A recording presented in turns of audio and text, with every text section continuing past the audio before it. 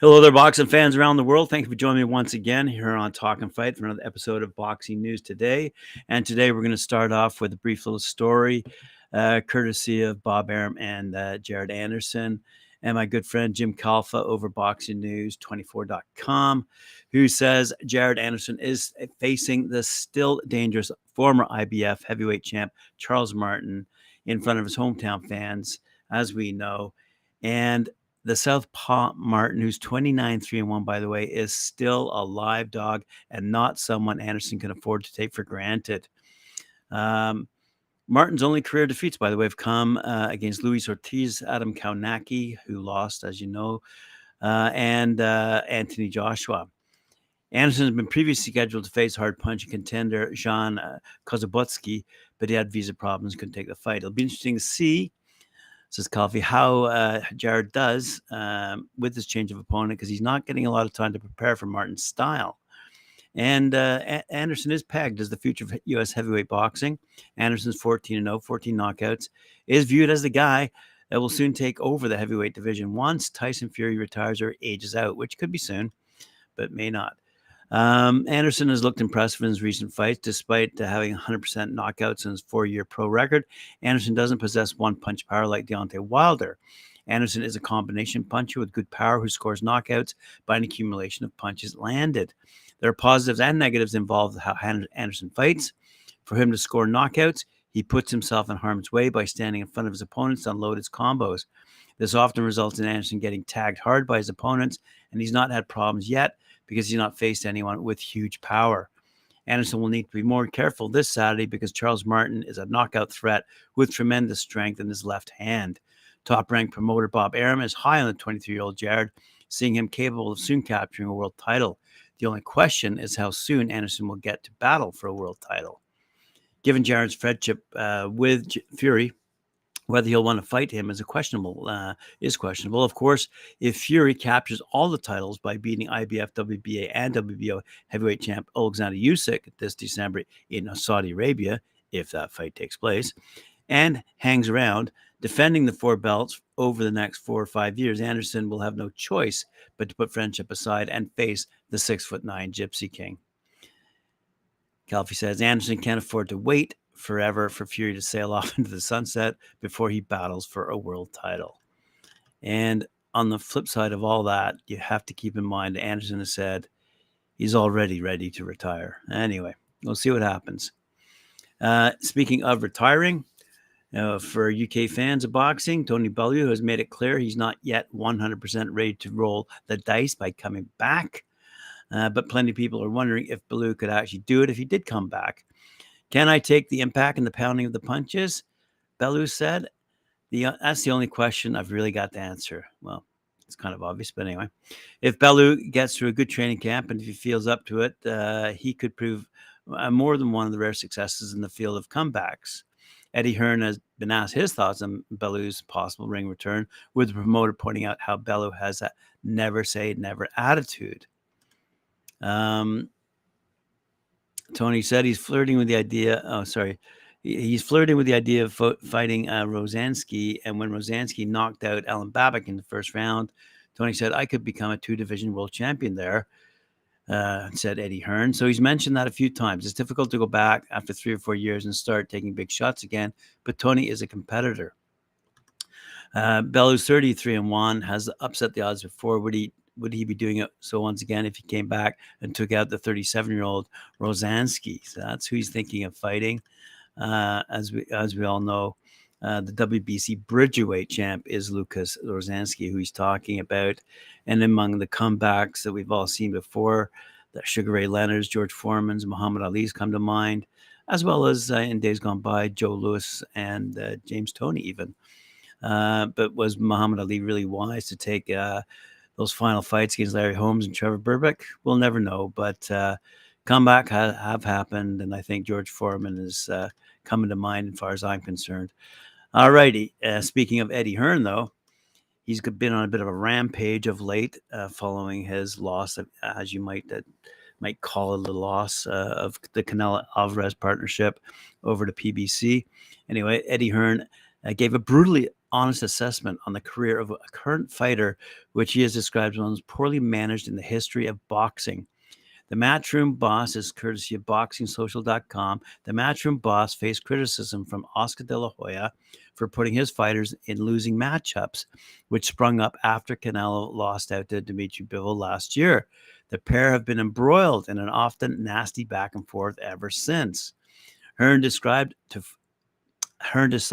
fire back at De La Hoya at a post-fight press conference for Edgar Berlanga versus Jason Quigley recently, blasting the former six-weight world champion for his handling of Jaime Munguia's career and describing him as a complete fucking idiot. Oscar De La Hoya is a complete fucking idiot. His job is to put on good fights for DAZN, and he hasn't done that with Jaime Munguia. It's probably the worst managed career I've ever seen in the history of boxing, said Eddie Hearn. His opponents list has been awful up until Derevyanchenko recently, but he's also a faded fighter. Hearn called for a fight between Berlanga and Munguia following the former's win this past weekend. However, De La Hoya took to social media to quickly shut him down. Munguia, as you know, landed a huge win over veteran Derevyanchenko a few weeks ago with a final round knockdown, proving vital in securing a decision victory for the popular Mexican. Although Munguia is undefeated and won a world title at age just 21, his career has stagnated somewhat since moving up in weight, and there's a perception that Golden Boy are hesitant to throw him in against the top names, hence the back and forth. But Eddie Hearn doesn't stop there. According to Bad Left Hook, Eddie Hearn reacts to Canelo Alvarez leaving the zone in favor of PBC. Eddie Hearn says Canelo made the best move of his career at this stage, but he hopes to circle back to him later on. Matchroom promoter Eddie Hearn talks about the recent news of Canelo Alvarez aligning with PBC instead of re-upping with DAZN, and why he's a little bit excited to have DAZN's budget opened up now that he can try and bring in some other big fights to the platform. Hearn readily admits he didn't have a compelling offer for Canelo at this moment, but will look to circle back with him once he's freed up again. And here's some of what he had to say on the topic. Not every Canelo fight works financially for DAZN, but it works for us. So we'd love to continue promoting him, but I think it's the best move for his career right now. As I understand it, not set, it could be anyone. But I guess, obviously, Charlo is the front runner. Maybe a Benavidez fight in the future. I don't know. Morrell, Errol Spence, he says. One of our biggest strengths previously was we had Callum Smith. We had Billy Joe Saunders. We could make Golovkin fight. We had Dimitri Bivol. This time around, like I said, we couldn't actually make an offer, but we really had Bivol, which we couldn't deliver, and Berlanga, who probably isn't going to be ready for 2 or 3 fights. So I think they've got 2 or 3, 4 fights from there. That obviously makes sense, and I think at this stage in his career, that closing run could be perfect for him. The plan is for Berlanga to keep making statements and keep making sure you make that fight as big as possible, because when that deal's done, whether it's done next summer or next winter, we want to then go back to Canelo and say, right now we have Edgar Berlanga, Dimitri Bivol is undisputed at 175, etc. So for Edgar, I think it focuses the mind that the fight is not available right now and you need to go through the levels as people keep telling us on social media. DAZN was spending a huge amount of money on Canelo Alvarez that now sits floating. Gives us the potential to go and make some mega fights on the back end of this year. And that's really the job we're going to be tasked with now. So we're not going to be replacing one night and going to be replacing multiple nights and bringing these big names to the platform with the money that would have been previously spent one night with Canelo Alvarez. So in that respect, I'm excited. And so are we. We'll see what we get lined up. Having said that, he continues, and according to BoxingScene.com, Eddie says he's had a cantankerous relationship with peer promoters of late. Top-ranked boss Bob Arum has called him a joke. Mayweather Promotion CEO Leonard Ellerby has blasted the Brit for blowing over $1 billion and failing to build a star in the United States. Oscar De La Hoya of Golden Boy has consistently shared a steady diet of critique toward Hearn. Lou DiBella of DiBella Promotions has demanded that Hearn should stay out of other people's business. And after the Canelo Alvarez opted to stage his next fights, as I just explained with PBC, The boxing public chimed in on the Mexican star choosing not to work with Hearn and DAZN. Hearn insisted, however, that Matchroom and DAZN could not offer Alvarez the caliber fights he was seeking that would be worth the investment. And they were fine with Alvarez working with rival executives and networks. You've got Leonard Ellerby, Lou DiBella, and Oscar De La Hoya all completely obsessed with me, and they're all jealous, said Hearn. They would laugh at that, but they would give their left testicle to be in my position with my TV deals, roster, global platform, and schedule. It's weird to watch someone's demise so badly. It just makes me work harder. It makes me more determined to win. The sentiment comes days after Hearn stated that US-based promoters don't want him around, seizing market share. Following the aftermath of Alvarez leaving Matchroom DAZN, Hearn admitted that the calendar year has been won thus far by Al Heyman's Premier Boxing Champions, and that streaming service DAZN will use the budget once allocated for Alvarez to instead stage a series of other high-profile and desired fights. And does the ranting stop there? Yes, it does for the time being. Let's see what Franchon Cruz DAZN. She's set to take on Savannah Marshall, and she admits she's a bit bitter over losing to Marshall back in, I think, 2011. Let's have a quick look here, what she's saying. Yes, she took an amateur loss against Marshall in 2011. At that time, both women met in the Olympic test event, where Marshall took a 14 to 12 points win.